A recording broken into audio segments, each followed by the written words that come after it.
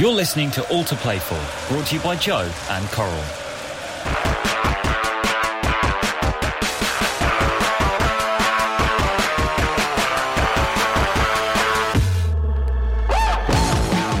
Hello and welcome to the award-nominated podcast All to Play For, brought to you by Joe and Coral, with me, Steve Sidwell, and of course, Joe Cole.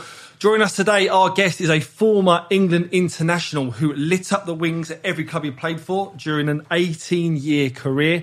These days, he's lighting up the screens with his excellent punditry. It's a pleasure to welcome to the show, Matt Jarvis. Wow, Jarvis, how are you, mate? Great introduction. Thank you very much. Well, not only the introduction about you obviously coming on the show, but award-nominated, Colby. The boys have got the tuxedos ready for tonight. They are. It's going to be a big one. Cause absolute carnage. Should we let the viewers know what the category is? Yeah, go on. Let's have a look. I've got it here. It's a big one. It's for best sponsored and branded podcast. Yeah, and we're up against it. We've got Engineering Matters. We've got Olive Magazine podcast. We've got A Brush With. We've got the favourites, American Metamorphosis. They're the favourites, are they? So we're up against it, by all accounts, but I fancy us. And hey, if not, I'm sure the crew will have a good night. Yeah, who's going to do the speech? Do we know? Let's hope, first of all, some hands going up. Let's hope next week we say award-winning podcast. Imagine that. Straight on the Wikipedia page.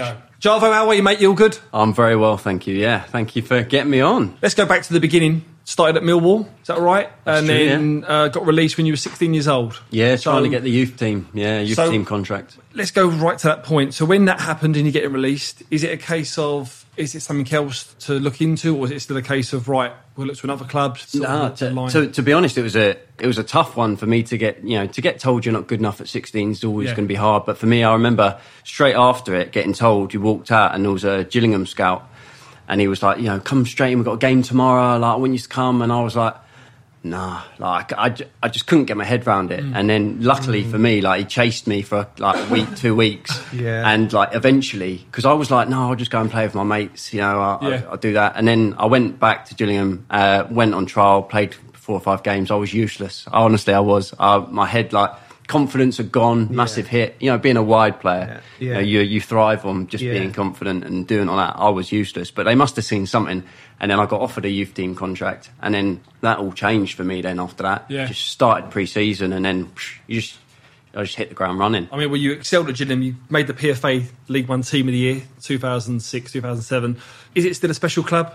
Yeah, Gillingham. Well, it's where it all started for me. Yeah, that's why I sort of it's where I made my name, but also where my confidence just took a huge move in the right direction from 16 onwards. Gave me an opportunity. Great club. I still go back and see them every now and again, and the fans have always taken to me and still do now. So great club. Yeah, brilliant.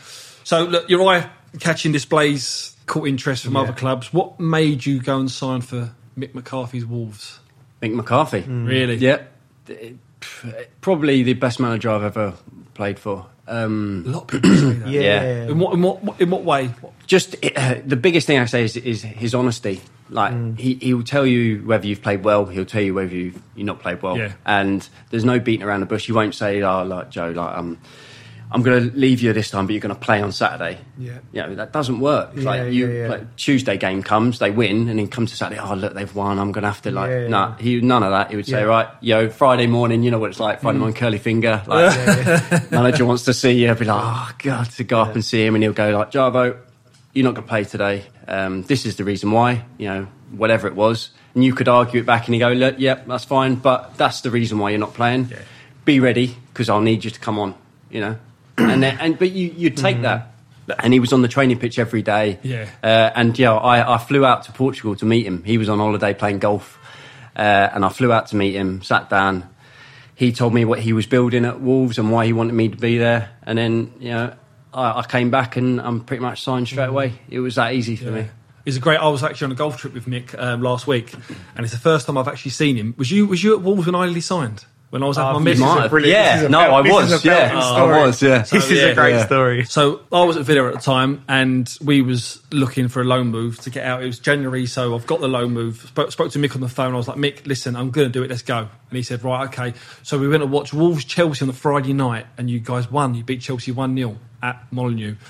Guys are in for a warm down Saturday morning. I'm in there as well. Everyone's in there. All the lads. I knew a lot of lads anyway. Kevin Dorr and the lads I knew from Reading. So I'm in there in the physio room doing my medical, and I'm on the machine. All of a sudden, my agent's just popped his head in the door, and he's given it the old curly finger. He's need a word. So I've gone, what's up? He goes, Fulham, want to sign you.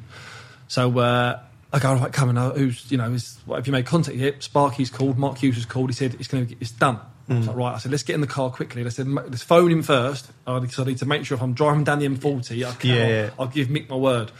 So we're in the car, speaking to Mark. He's gone, listen, get down here. It's all agreed. Do the medical, which is fine. You fit. No problems. All of a sudden, this big shadow has just appeared next to the window. Isn't it? I just heard that on the window. And I've undone it about that much. And I've gone, all right. He's just, is there a problem? And I've gone, yeah, there could be Mick. And he's gone, come on in, let's go and sort it out like men.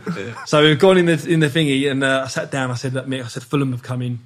It's home for me. It's home for me. And he said, look, is it about the loan contract? Do you want years, or do you want it to be a permanent? I said, Mick, it's just back home. I said, logistically, and he said, if I could get you by your fucking scruff, I'll throw you out of the office. He said, go on, fuck off. But he said, after that, he actually calmed down and said, if I could go back, because all his family from London as well, from Bromley. And I hadn't seen him. We'd crossed paths ever so slightly, but it's the first time I'd seen him last week, and he was good as gold. That's right. It's either black or white. There's no grey with him. Exactly. And that's what you want as a player, I suppose, Joe. You want honesty from whether you're going to get dropped or whether you're playing, you're in good form or bad form. I don't know why it's not like the first thing. You speak to any player we've had on here, and they talk about good managers, and the first, why is he good? Well, he's honest. Yeah. I think, why would you bother not being honest with the players? I don't want to blow my own trumpet, but I managed to win the Endeavour Cup with the Colbrook Royals Vets, my team, on Sunday. I had I just dropped a few lads, a few dangerous lads as well. Were these planned conversations on the day? Planned conversations. I'd done a couple the day before. A couple on the day. Yeah. Left a few to the last minute. Keep them on tender. Them players you can leave. But he was just honest. Yeah. Just honest. And they respected that? I think so. It's Wednesday and we won the cup and we're still my pals.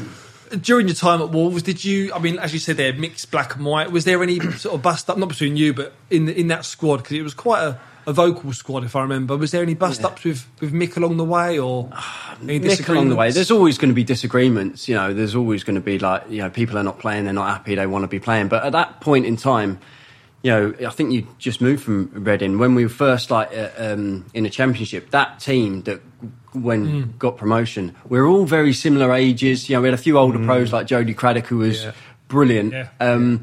But we'd all never played in the Premier League. So it was like that enthusiasm to get us up there. Everyone was together, going out at a weekend as a massive group. It was have that to get us through. And that was where everyone sort of stuck together, and that's ultimately, I think, don't get wrong, we played really well and we had good, but that team togetherness got us through that year and got us promoted.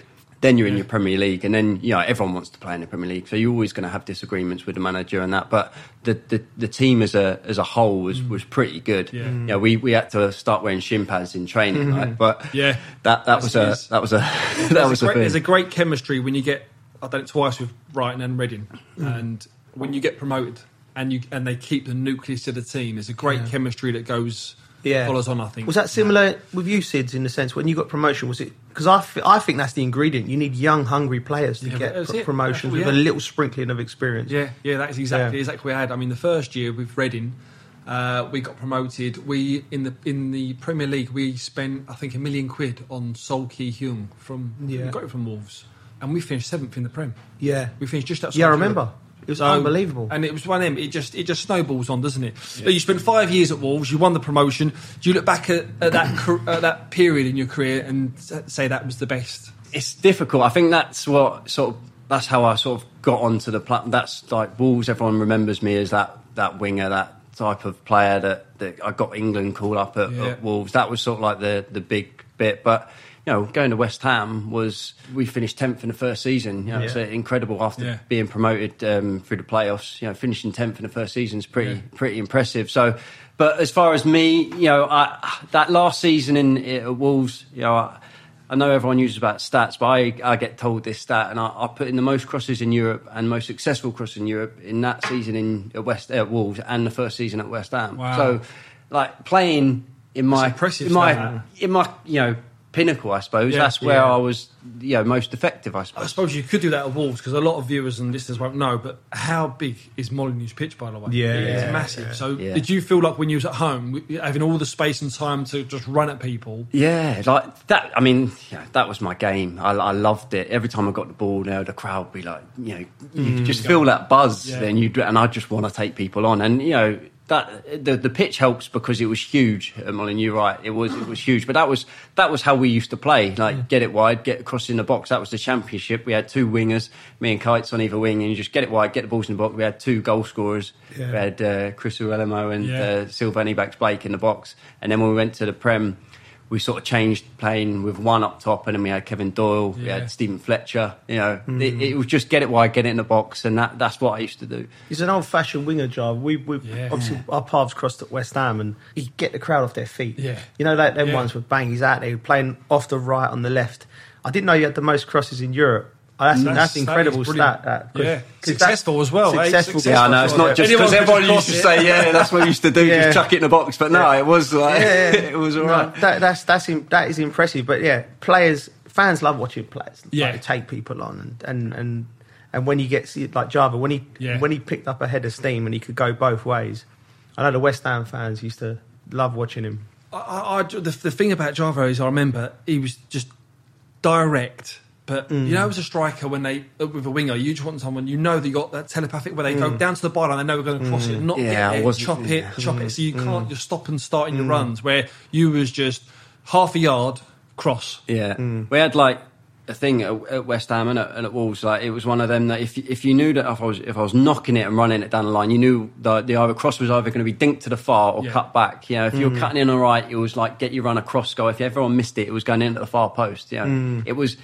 It wasn't like rocket science. There was a few crosses that you would do depending on where I was going, and that was it. Like you imagine, like I had all the strikers like shouting and screaming at me. Andy, he would just be like, "Jarvo, hang it up! Like just hang it up!" You try and whip balls in, he'd be like, "No, just hang." He wants to see it, and get underneath it. You just got to do what you get told to do, and where the positions. And Sam was a big believer in you had that like Pomo. That's what he used to say, like where you used to put the ball. And that was either that far stick or cut back or the near post. They were the 3 positions that you wanted the ball to go to. I mean, Sam, like as much as we played with Sam, like he did simplify the game for his players. Like he tried to get the absolute basics. Like really, when I think about him tactically, it was very, very simple, very basic, and he kept it. I remember him telling Jarvo, he used to drive me mad when I used to play on the side. He'd try and control, like get it, cross. Yeah. I mean, it was never good for me. No, I was more of an inside player. Yeah. Than Jarv, but I was like, I used to have to be creative. Like I didn't like. Right, it's either going to go there or there. Yeah. I wouldn't get made up and play what I see. Yeah. But Sam would be like, he'd be on Jarvo, like, right. And if he didn't cross it when he wanted it, it was that moment, he'd get it in you get Allardyce. So Wolves get relegated, and then you get the move to West Ham. Yep. So you obviously joined Coley in the West Ham team. What was your first impressions of Joe? Well, it was a bit. He came a bit later, actually. A few years later. Yeah. But no, I say grew up. I played against Joe. I've seen all of his. It was great to come back, and when he come back and to enjoy watching him train, like his enthusiasm to play in the training sessions and the games at the end were a joke. You'd be one of them like the 5-0s at the end. You'd want him in your team because every time you get the ball, you just try and take everyone on, score goals. That's sort of my first sort of things of training of watching Joe was a joke. He liked his enthusiasm for it. You had some real characters in that West Ham team, didn't you? Kevin Nolan, obviously Noble was there, Ginge. Yeah. Did you feel like there was they always feel, whenever you speak to a West Ham player, it always feels like they love it. There's always a togetherness in that dressing room. That's the biggest thing, I think. It's the changing room, a group of lads. I think it can't have been long when you came and we had a trip to Dubai. Yeah. Because them trips get the team. That's bonding I know sessions. There's a story coming from a But like them sort of trips make it. But that's what it was like on a day. Was this under Sam as well? Yeah. So I mean, he must have been pretty loose to go. Listen, you've done your training, you've earned a night out. Was there plenty of nights out? He didn't stay at the same hotel as us. Did he not? No. Didn't see him. Like, I don't know how he got it through. He put you in the riffraff, and he's gone. He was in the birch. Like he was no joke. I don't know how he got it through with the board. Like it was like because like I said, I'd left West Ham at 21. I'd had 10 years away, and then I'd come back, right? And in them 10 years, I've been 7-8 years at Chelsea, year at Liverpool, year at Lille, right? So all of them clubs were Champions League or Europa League. Yeah. Like expected to win things, right? So then I come back to West Ham, and you had to change your mindset because it was like it's a relegation battle we was coming into when I come in at the time, and I was thinking, right, first thing Sam said to me, we're going to Dubai in February for warm weather training, and I was like, all right, so this sports science thing he's talking about, this is true. Like he's on it. Like we're going to get the warm weather training in. There's going to be like, did not see him for a week.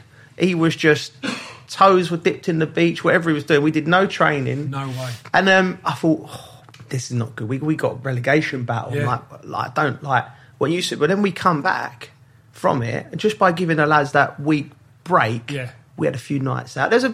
Tell a lie, there was maybe 1 or 2 sessions. I don't even think Sam was there, but it wasn't. One of the sessions was walk along the beach in our training kit. And you're in a relegation. But what I would say is it galvanised. Yeah. You know, just like he knew, like he was, not a lot of managers would be brave enough to do that. They'd be on there like working on shape or fitness. He knew that probably the lads needed a bit of a breather, didn't he? I think it brings everyone together, not just like the British lads. It brought the whole squad. Yeah. And everyone joined in, you know, and I mean we did it every year that he was there. Yeah. Well, I don't think, I'll have to double check it, but I don't think we lost a game when we come back. As in, like, that next game, it was like, you can't lose that game. Like, you had to get a result, otherwise the following year you were never going to get that. And we didn't. And that trip it did wonders for team spirit. And that literally, them trips are literally, as you say, minimal training. It's more sort of change of scenery. Boys, there was a lot of other clubs out there doing a lot of training. Go and enjoy. Obviously, there's other clubs training, working hard, but you're just on the beach. 18 to 30. It was ridiculous. I was like, so, yeah. I was like, what? Am I still a footballer here? I'm like, it was, like I said, meet up, have a walk on the beach, but it worked. And Sam's record at keeping teams up, you know, because you need that to get in a relegation battle. 80% of the games, we've all played in them, you don't have the ball, do you? So you need to be concentrated, you need to be dogged, you need to be together, you need to rely on, like, defensively. So that actually becomes more important, that togetherness, and also giving the lads a breather. Because if by February you're not match fit, what you've been doing all season, you're not going to be fit. So you just give the lads a breather, change the scenery, and it worked. But I still, to this day, don't know how he gets it through with all of the owners of the club. Well, he won't now. Yeah, exactly. Any fun stories from Dubai? Any players missing the bus? Or didn't you have to do like some media? Did you have to go on and do a game when you were out there? I'm sure you were on the screen. I had to go and do some media. Yeah, there was a little bit of media, but that was probably someone. We were all sat in the bar. Yeah, everyone's in the bar, and I was doing something for the club. But no, like that. We just had some good nights out. There was boats involved, and I'm sure, wasn't it the last boat parties? I'm sure there was the one thing. There was I don't know if it was the same trip, but it was the last day. We were all dressed to go down for training. I think it was like 3:30. Yeah, and so we all had to meet in reception, ready to go. And then Sam brought us all into like the foyer bit, a bit to the side, and he got us all together and go, right, lads, what we're going to do is we're going to go back upstairs. We're all going to get changed. We're all going to put the kit, in Pete's room and Jamo's room, and then we're going to meet downstairs at 4:00 in the bar, and we're just going to have a drink and pizza, and we're all going to stay there together because we were leaving the next morning at 7 a.m, and that was it. Like everyone was buzzing, straight upstairs, kit, laundry room. That was it downstairs, and everyone stayed. Pizza, beer all night. Like getting on a bus the next day was like. Everyone's in the same boat. But everyone was buzzing. And it was just that turnaround from like, we're all going training, we're going home the next day, to then, that was it. It was great. That was carnage that night. We had one just quickly with Stoke. Everyone goes to Dubai for warm weather, don't they? Because when I was at Stoke, Hoofy was in a bad way, Robert Hoof. And the next day's training, only kind of light 5-a-sides, but it was the older ones could pick the teams. So like 4 or 5 captains. So Hoofy just picked all the youngsters, basically. Yeah. So obviously he's still probably half pissed. And he's got all the young ones running around, just ratting. And no one obviously knew we had been out, like in terms of staff. So Sparky came around, Mark Hughes, and he was like, we was on the sideline. He's gone to us. He's experienced, isn't he? He's clever. He knows what he's doing in terms of like picking his own team for them to just go and do all the running around. That's clever, that. Yeah, it happens all the time. But listen, as you say, it works. It works because you come back and you feel refreshed, and then you go again. So that year you didn't get relegated either, did you? No. I think that was the same year I was at Fulham and we got relegated, because I remember playing against you at Craven Cottage. Yes. When you was there. Yeah, I remember. Nobby got sent off in that game. Yeah. I remember. Listen. They weren't after Dubai though. So. No. Definitely not. For relegation, like I said, I'm lucky. I had a broad spectrum in my career. Like, you get to see the top end, and you'll see the relegation battles. Playing in a relegation battle is so much more pressure than playing at the top end of the table. In my opinion, I'm like, because I know when I'm playing for Chelsea or Lille or Liverpool, and we're going to win things, you're gonna have the ball. If you've got the ball, you're in control. When you was playing for West Ham, I found it so difficult because Sam would almost concede possession to the other team, and it'll be like we'd only want to make 3 or 4 passes, get it to Jarvo, get the cross in, and I'll be like, let's enjoy the ball a little bit. But it's, I found it tough. But before we move on with West Ham, you went there for a big sum of money. Did you feel pressure? When you went there for that? Yeah, I think whenever you go anywhere and your club record signing, it's difficult. The expectation level grows, but luckily for me, Andy come and signed the following year, and it was out of my hands. So he took the mantle. But there's always pressure. Was Andy Carroll? There's always pressure, and the West Ham fans are so passionate. And although I had a good season and we finished 10th, there's still you want to be the best player on the pitch every week. When everyone says your club record sign, that does bring a lot of pressure, but. As I said, it was only for the season. Trust me, I've seen a lot of players come in for big money at West Ham and really struggle because the fans are demanding. Yeah. West Ham fans are demanding, especially at Upton Park where it was so tight. Honest bunch, and they're great fans, but they were demanding. So Jarvo done well to hold that mantle. But when Andy come in, Andy was like, come straight from Liverpool, and he was huge. And you can't miss him, can you, with the hair and the size? And he took a lot of the pressure off the team. He was the focal point for everything Sam wanted.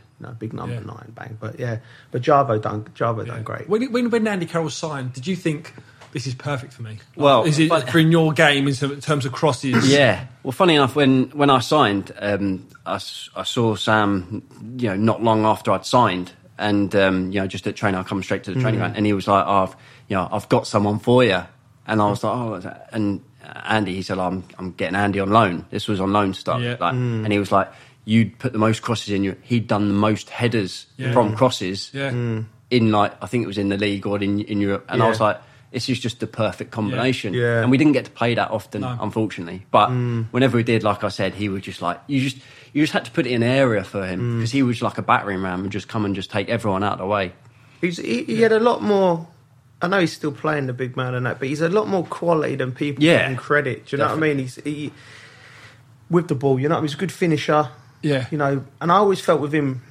I mean, he's my pal. I speak to him, but I felt with him like you'd want to slow his whole game down. He's one of them players I'd like to have coached because he was so committed. You see him in training, he'd fly into or in the game, he'd jump for balls that he'd no right to win, and he'd get injured. When if he would have been able, I think, as a younger man, to really slow down his game, understand how to use his body rather than just as a battering ram, he'd have played hundreds more games and scored more goals because his technique was good. He was a good player, and I know he's still going, and I want him to get back up. He's one of them players. I think I wish I could have got to him and just said, "Listen, why don't you try this? Why don't you do this session?" Instead of for the first 3 times peeling onto the fullback and heading the back of the centre half's head and falling over and landing on your back. Why don't you just give him a little nudge, bang, receive a few to feet, stay within the sticks. I think I think the big man when his career finishes, I think it'll be frustrated because of the amount of injuries he's had. But he was a real talented footballer. Right, let's go to what really happened. We want to go back to a moment in your career. We want to find out more about it. We want to go back to 2011. You brought it up earlier on, and it was when you got called up for England. So tell us, you was playing at Wolves at the time. Just tell us, how did you find out about the news? We played Villa the day before. On the Saturday, early kickoff, and we away, and we won 1-0. I scored.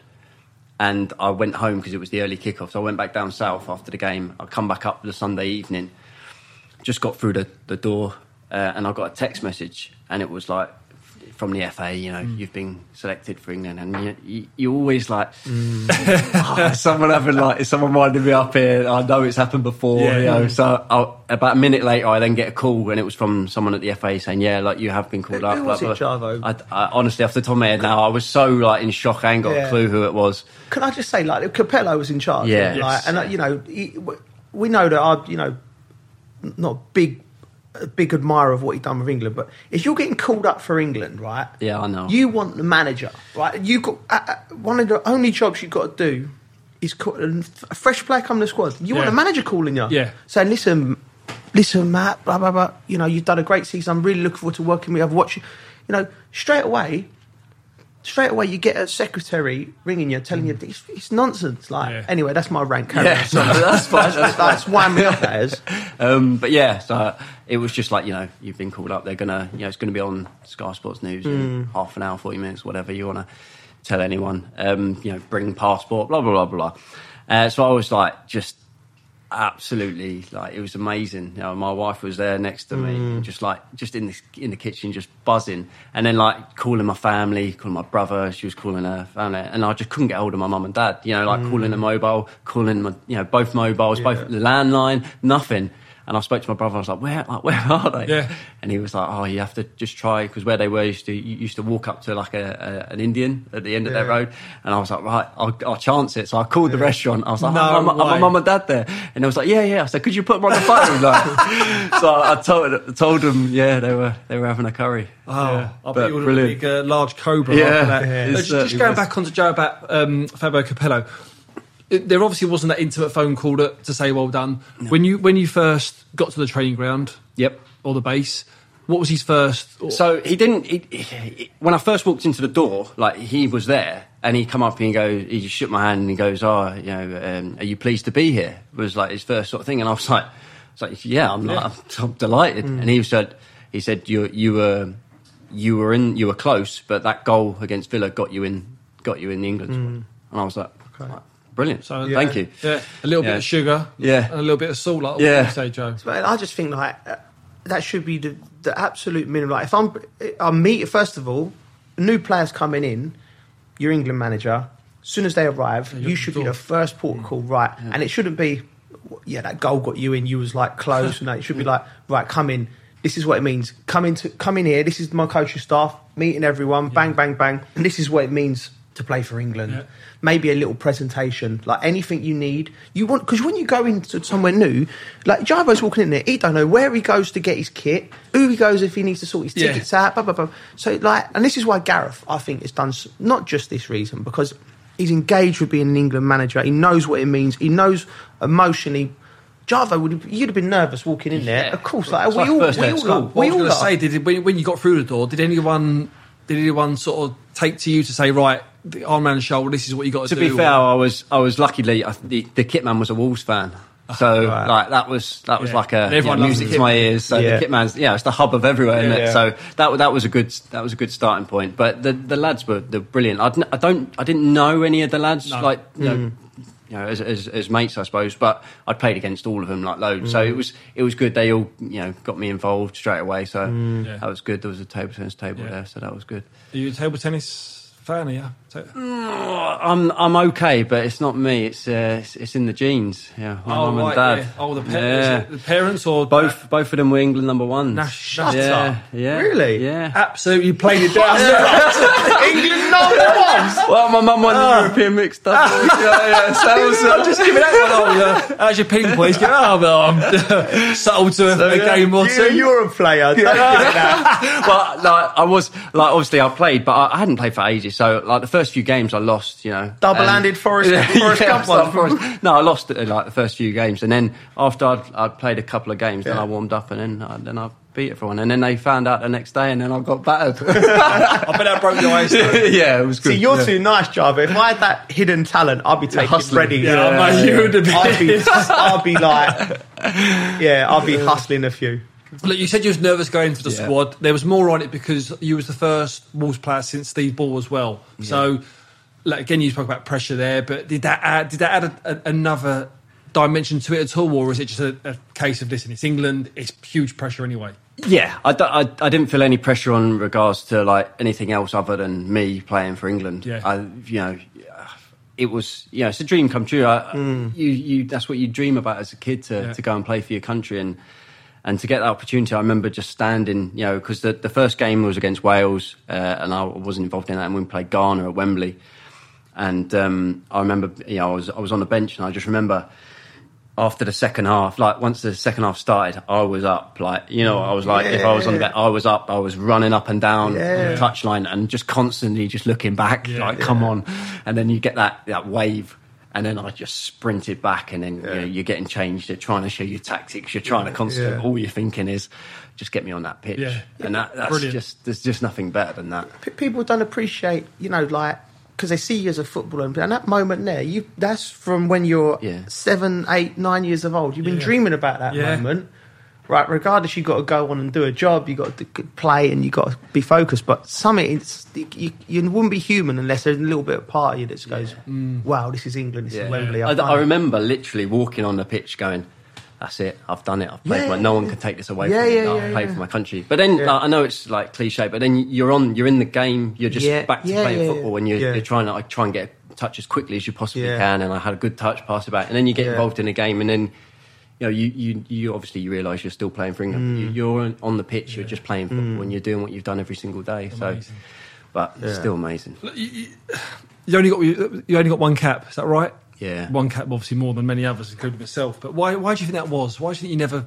Unfortunately, there was just so many talented wide players at the time. You look at that squad, at the time you had Aaron Lennon, Theo Wilcott, Stuart Downing, Ashley Young. There was so many that were playing in that position, and I think I was close. I was in the preliminary squads for the other games after that, but unfortunately, didn't, because I was still playing week in, week out in the Premier League and still doing well, but the competition for places is too good. Yeah. Tough, yeah. Well, I mean, listen, you've done it, played for your country. You say no one can take that away from you. Towards the end of your career, you have a short spell at Norwich, which goes permanently in 2015. It was a bit of an injury hit. Was that when the injuries really started to occur more? Yeah, unfortunately, like I went to Norwich on loan. Had an unbelievable start there. Scored on my debut. We won 3-1. Scored on my second game in the cup. Yeah. Played about 8 or 9 games. Played really well. The team was flying, and then I decided to go into a tackle that I'd never normally go into any tackles, you know me. Yeah. And I block tackled Yaya Toure, and that ain't a good idea, geez. Well, funnily enough, the ball bounced and I went into tackle with Sanya. So I was, so I'd done my knee, and then I'd done my medial, and it was like the deep fibre, and they were like, scan shows this should be out for like 9-10 weeks. So I was out for 9-10 weeks, got back playing, and my knee was never the same. It was so sore, and I then in the end, in the pre-season, was like, I just can't do it anymore. So I had the operation, and then they saw that my medial wasn't really attached properly, so I had to have the surgery. Got back, first training session I got back, I smashed my ankle in training, but because I was desperate to get back, I carried on.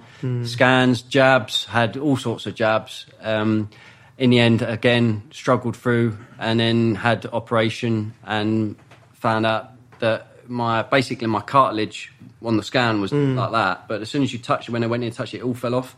So I had like 2 centimetres by 2 centimetres where there was like no cartilage on, so I had to have a microfracture of my ankle, which I was, going under the knife. I was supposed to be out for about 3 or 4 weeks. It was about 9.5 months. And then getting, basically like through that I picked up IT band, friction syndrome. So your mechanics move, you change, you start walking differently, you run differently. I picked up so many little muscle injuries, just getting back to that last little bit. But it was very difficult.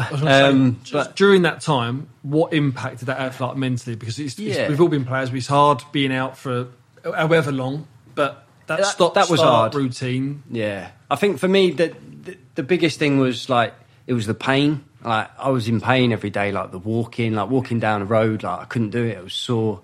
But I was like, so my wife and I, we just had our first son, like our son, so we made a sort of a decision as parents that it would be better for me to concentrate on rehab and be there. So my wife moved back down south to have a bit of help with little one, and so I was giving everything to get myself fit, and that was like hard to miss out on a lot of him. Like she come up and back, but I missed out on a lot of that. But I was concentrating, and then you go into training as much as like, you know, the lads go out and train, and then they come back in, they're in for a bit, and then they go. Like when you're injured, you're in before.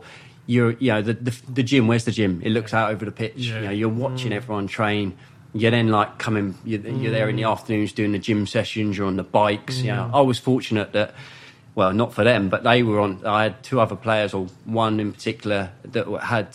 He's Louis Thompson. He snapped his Achilles twice. You know, he's had his operation twice, so he was with me the whole time I was injured. So one day he was like having a bad day, I would try and pick him up. When I was having a bad day, he'd pick me up. But they're tough days. They are tough days. And would you say, whether you knew it then at the time or looking back now, did you go through a phase of depression?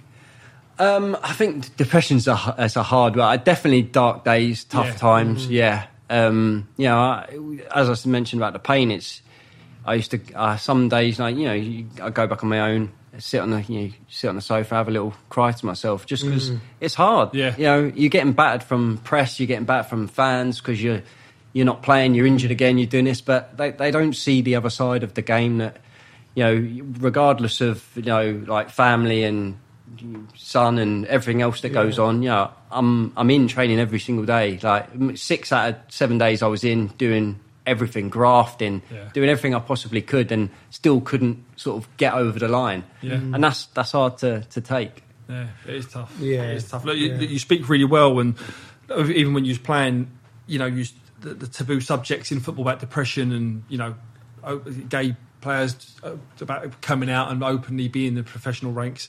Do you both think football is still stuck in its ways, or do you think it's slowly moving in the right direction? Just listening to Jar talk about the injuries and that, I can relate to him. I had long-term injuries, you know, and I was never the same part and that. And you do have dark days, because at the end of the day, footballers were in a privileged position, and I for one really appreciated everything I got out of the game, but to not be able to do it since.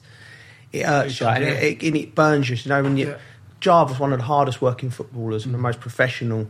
If he couldn't get back fit and doing everything, I have no doubt in my mind he would have been doing everything he could. He was in West Ham. He was in the gym all the time, professional, lived right, and it's just horrible, mate, isn't it? When you can't. It was, and people don't see that, and it is obviously bigger things in the world. But like I said, because of people talking like Jarv, like other players, I think people are appreciating it a little bit more, and there's a little bit more support for on all sides of aspects, whether it's young players coming out the game being told they're not wanted, whether it's players with long-term injuries and having, you know, mental problems behind that, whether it's, you know, like you said, all sorts of things. There's a bit more understanding. So I think we're all moving in the right direction. Yeah, good. Well, look, you've obviously played in the Premier League. You know, it's for me the best league in the world. So, right, talking of Premier League, let's talk Man City, Liverpool. They're basically going neck and neck, aren't they? Yeah. Where's it going to go? Are they going to go to the wire? Is someone going to slip up? Is their points going to be dropped? My feeling is it will go to the wire. I think they can still both slip up because of the quality of the Premier League. Watching Manchester City last night and the way that they played, I was just like, it's just absolute elite football at the best. Yeah. Like, it's unbelievable. Like watching a FIFA, like a game, isn't it? It's the best game of football I've seen in a long time. I know, it's enjoyable. I know. Real Madrid played their part as well. You know, I personally didn't believe that team had that performance in them. Real Madrid, dogged, quality.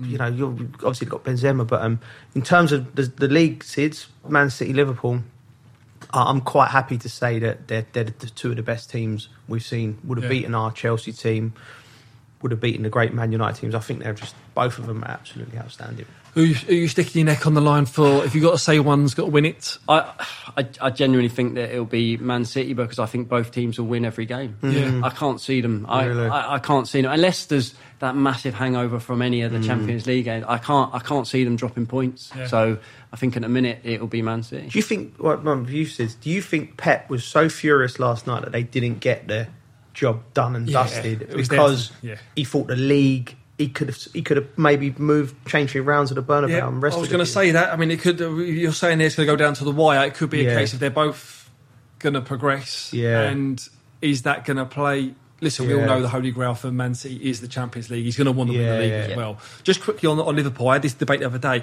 If Liverpool was to win the quadruple, if there was, would they go down as the greatest Premier League team in history? Yeah. You have to. I think. Better than the Man United 99, better than the Invincibles, better than the Chelsea's 045. Yeah, I'm happy to say that, because listen, we judge teams. We judge teams on football. At the end of the day, it's very subjective. Somebody likes Messi, somebody likes Ronaldo, but realistically, it's about winning trophies and scoring more goals than your opponent. So if you win all competitions you go in and nobody else has done that, you've got a massive argument to say that you're the greatest team, Premier League team of all time. Yeah. So I mean, I've got no problem with that at all. Well, someone is struggling. Man United, they're obviously in a bit of a bad way. They face Chelsea at Old Trafford. Yeah, what's your thoughts on that one? Unfortunately for Man United, I can't see anything other than a Chelsea win. They're just in such disarray at the moment. It's just horrible to look, actually. You know, obviously, growing up from Surrey, I was a United fan. So to see it sort of like this at the moment, it's hard to watch. But I actually was at the Chelsea game at West Ham, and West Ham defended so well and had really good breakaways, but they've just got quality all over the pitch, Chelsea, and they've got the subs make the difference. Lukaku come on, Pulisic come on and scored. You know, they've got a great squad of players that I just think they'll be too strong for United. Yeah, I think Chelsea beat them. I'm obviously not a Man United fan, but it is sad to see, because it's like you can see panic, can't you? Yeah. Whether it's from Ralph Rangnick, the bench, the way that's set up. You know, like the players panicked. I don't feel like there's a good leadership within that. Obviously, Ronaldo's a leader. Yeah. Obviously, Harry Maguire's a leader. Yeah. But for whatever, no one's got that situation at the club and can drag them out and, get them all together. And it's even above Ralph Rangnick for me. Ed Woodward's left now and they got Murta in, but the whole club just looks completely in disarray. Yeah. And I'm just, time will tell, but I'm not sure just changing another coach it will help to a certain degree, but the problems are so much ingrained in there the last 10 years. And it's a cautionary tale, I think, for when Alex Ferguson left 12 years ago, of how not to run a football club, how there was like no preparation. No, I don't think anybody in that football club had an idea of Alex Ferguson's reach and influence. So that, you can never replace him.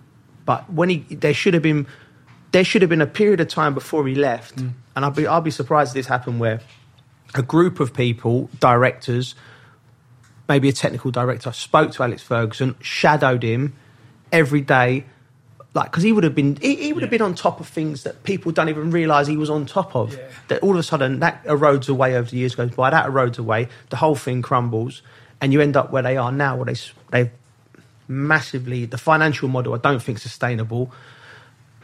The place is in disarray, and nobody at the club can really plant their feet and go, right, I can see where we're going now. I can see it, and it's tough for Manchester United. Well, one club that has turned it around, Newcastle, they host Liverpool in the early kick-off Saturday. We've backed Liverpool over Eddie Howe. The job that he's done, up to 9th in the Premier League. Can you see an upset? Can you see Newcastle pulling one off over Liverpool? I wouldn't put my money on it. I wouldn't back it. But out of all of the teams there, an Eddie Howe's team's going to be organised. Yeah. The shackles will be off as well. Liverpool are outstanding. But we'll just go back to this. I know we've been a big fan of Eddie, haven't we? I mean, when he come in, there was a lot of questions. It seems like forever ago people were even considering them for relegation. Do you know what I mean? But I think that was the best appointment. Yeah.